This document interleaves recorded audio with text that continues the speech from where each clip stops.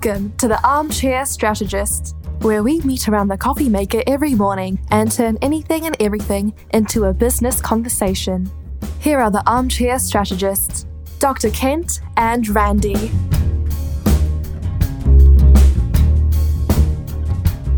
Good morning, Kent. Good morning. What are we talking about today? Well, you know what? We missed an opportunity yesterday. When I was working out last night, I was told that yesterday was actually National Ballpoint Pen Day. Your android robot came in while you were working out and hopped up onto your shoulder and whispered in your ear? Basically, yeah. And I suddenly realized we got so excited talking about pickles that we didn't talk about ballpoint pens. Yeah, So the humble ballpoint pen on this day in 1943 was first patented. 1943. June 10, 1943. Huh. You were a teenager then? Just Actually, I think I just bought my first car. Yeah. But 1943. Okay, so mid-war. That's interesting. Why then? Well, had some cannonballs. Had some cannonballs lying around and put them on top of a very strong fire hose. That would be a very heavy pen, though. But here's something. Must have been round about the 60s when America was going to the moon and the space race was happening. So American government spent millions of dollars investing in, I think it was the big company, to create a ballpoint pen that could write in zero gravity. Because without the impact of gravity, the ink could not flow down into the pen.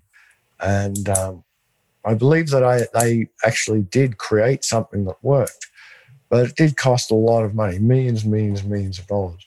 Meanwhile, the Russians used a pencil.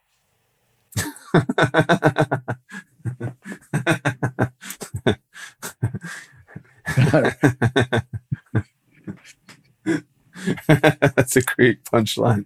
I didn't expect that one coming. That's great. So that's interesting. When innovation comes and it's not a better mousetrap, you've got a ballpoint pen, it writes smooth on paper. It's just amazing what this thing can do. And then the other guy's like, a pencil works, man. Yeah.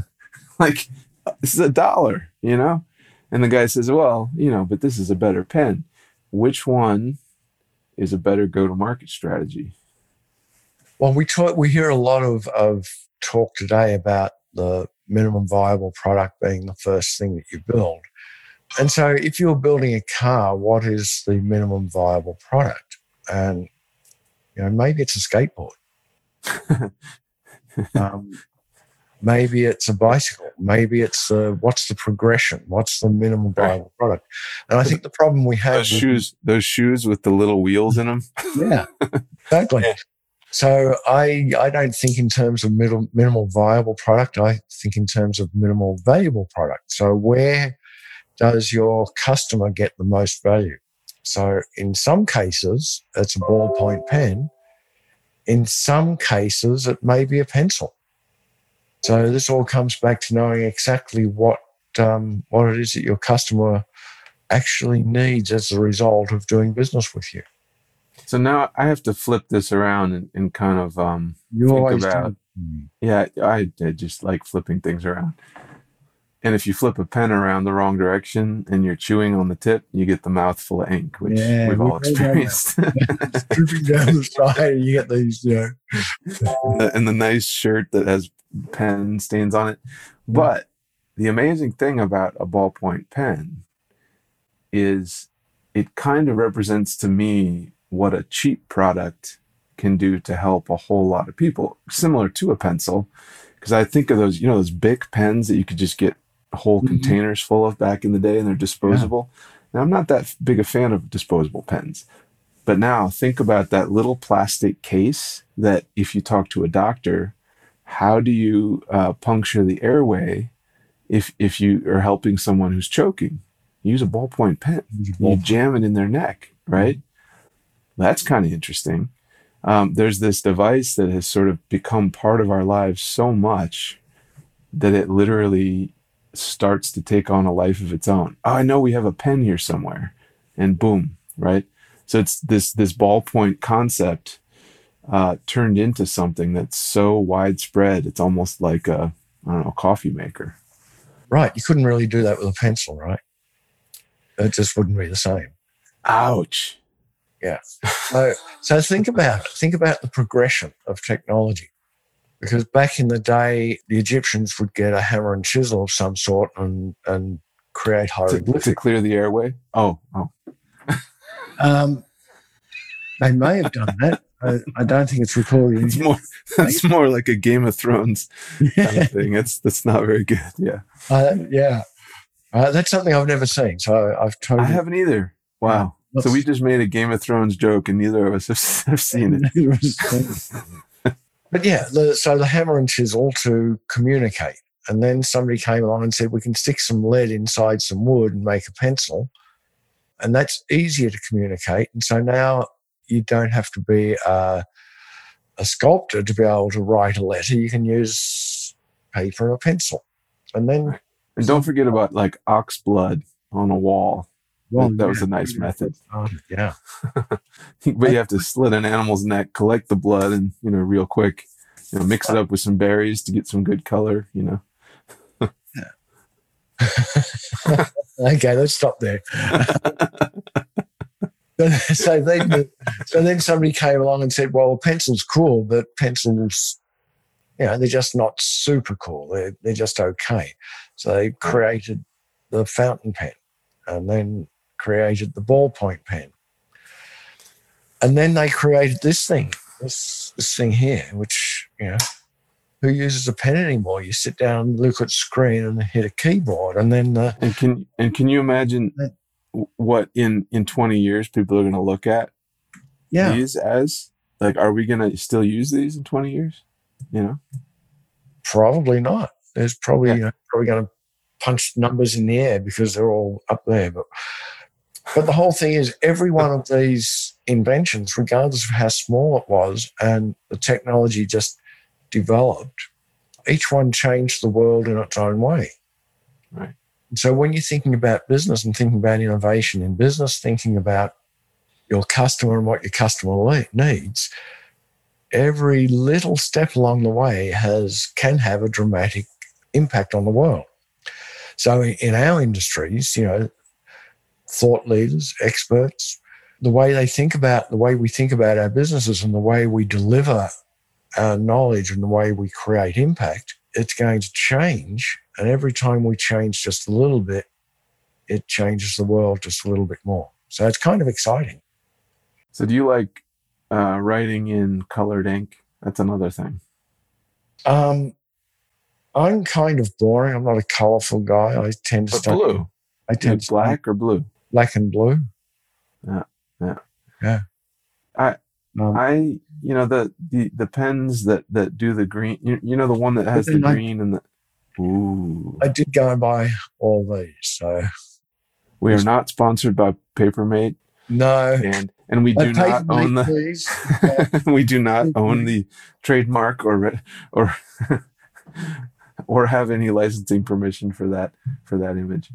No, but colorful ink is funny, I find, because if you think about red ink, it's become a cultural sore spot, if you think about it. That if I mark up your writing. Oh, yes. I'm editing, I'm working with you on your writing, and I mark it all up in red, that seriously impacts your day, and maybe your week, maybe your life. Like you feel like I'm tearing into it and it's bleeding, right? It's this red, like you suck, you're awful. And that's become part of the lexicon. It's you redline something. That's true. Just like you Google. So it's really strange because now, when you redline something, it doesn't matter whether it's in red or blue, you're still redlining it. If it's printed on an electronic piece of paper, that's still redlining. It's weird. So did you know that rollerball pens the only difference between that and a regular ballpoint pen is that it's water-based inks instead of oil-based inks. I did not know that. But it's interesting to think about flow, right? So how much flow do you want when you're writing on paper? You know, because if you're writing in a notebook with thin little pages and you're using a ton of flow, and it soaks through to the next leaf and the next one. Yeah. Yeah. That's super interesting. Flow, volume, seeping through. Let's not go any further. We've been talking about blood and guts this whole episode, from the pencil through the neck to the sorry. So, but going back to that awesome story at the beginning, the pencil versus this incredibly valuable roller ball. What the lesson in that I find just remarkable, and it reminds me of my book publishing metaphor that I'm always using, or not metaphor, it's a real thing. I'm always talking with people about the one client who I worked with after they had spent $250,000 writing, publishing, marketing their book, versus the person who spent exactly $57. Very proud of it. And if you're watching this, Emily, ping me. But she spent $57 on her book, and had her friends and family help her and got the thing out there, and she got to profit right away. Yeah. And the guy who spent $250,000 never got to profit. Put a mortgage on his house, never saw that money back. Even though he sold $100,000 worth of books or something, right? So it's funny how that works. But it's the pencil versus the pen. The pencil versus the pen. It's the knowing your customer base versus not knowing it. It's the solving the right solution rather than solving the thing that you want to solve. Right. And sometimes it's not about the most expensive thing. Sometimes it's about the most effective thing. Most effective thing. Yeah. Absolutely. So sharpen up your pencils, everybody. Graphite, lead. What else is in a pencil? I don't know. Other stuff. Other stuff, yeah. Sharpen them up. Bring out those awesome old. Those wind-up sharpeners. Yeah. Oh, man. Yeah. Yeah, every version. You turn the dial to get the right size pencil. And you just feel it just grind off that stuff. And I, when I watched Mr. Rogers growing up and he showed how people make pencils, oh man, that was classic TV. So hope everybody do a deep dive on pencils today and order up some and use them and get your hands all, blackened up here and nice. Get a big old thing of paper, lay it out on the floor, graphite, or well, not graphite. What do they call that stuff? No, it is graphite, right? The big chunks where you can like draw with it. Yeah, I don't know what it's called. Graphite works. Let's call it graphite. And if we're wrong, somebody correct us. Tell us what that is. And actually, tell us other ways that Bic pens, those classic old cheap pens, can be used. Yeah, those ones in the yellow sleeves. Yeah. Yeah. Oh man, awesome, with a little blue top that we used to chew off. Yep. Yeah, oh man. And the disasters that have happened with mouthfuls of ink. Tell us about that too. That's the invention of the pocket protector. That was the big thing. That's more your era, I think. That's far more my era. Yeah. Although it's a kind of practical thing if you think about it, pocket protector. Then you can wear the same shirt for a couple of weeks, right? Yeah, absolutely. But the problem was that if your pen leaked, it would leak out sideways, so you'd end up with two things.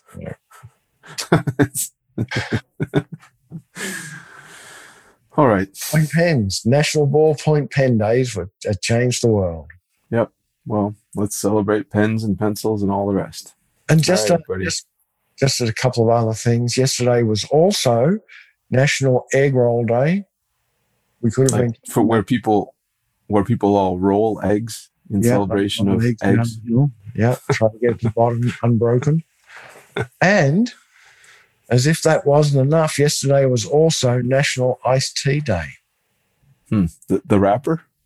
It must have been the rapper. I can't think of anything else. And it was also National Black Cow Day.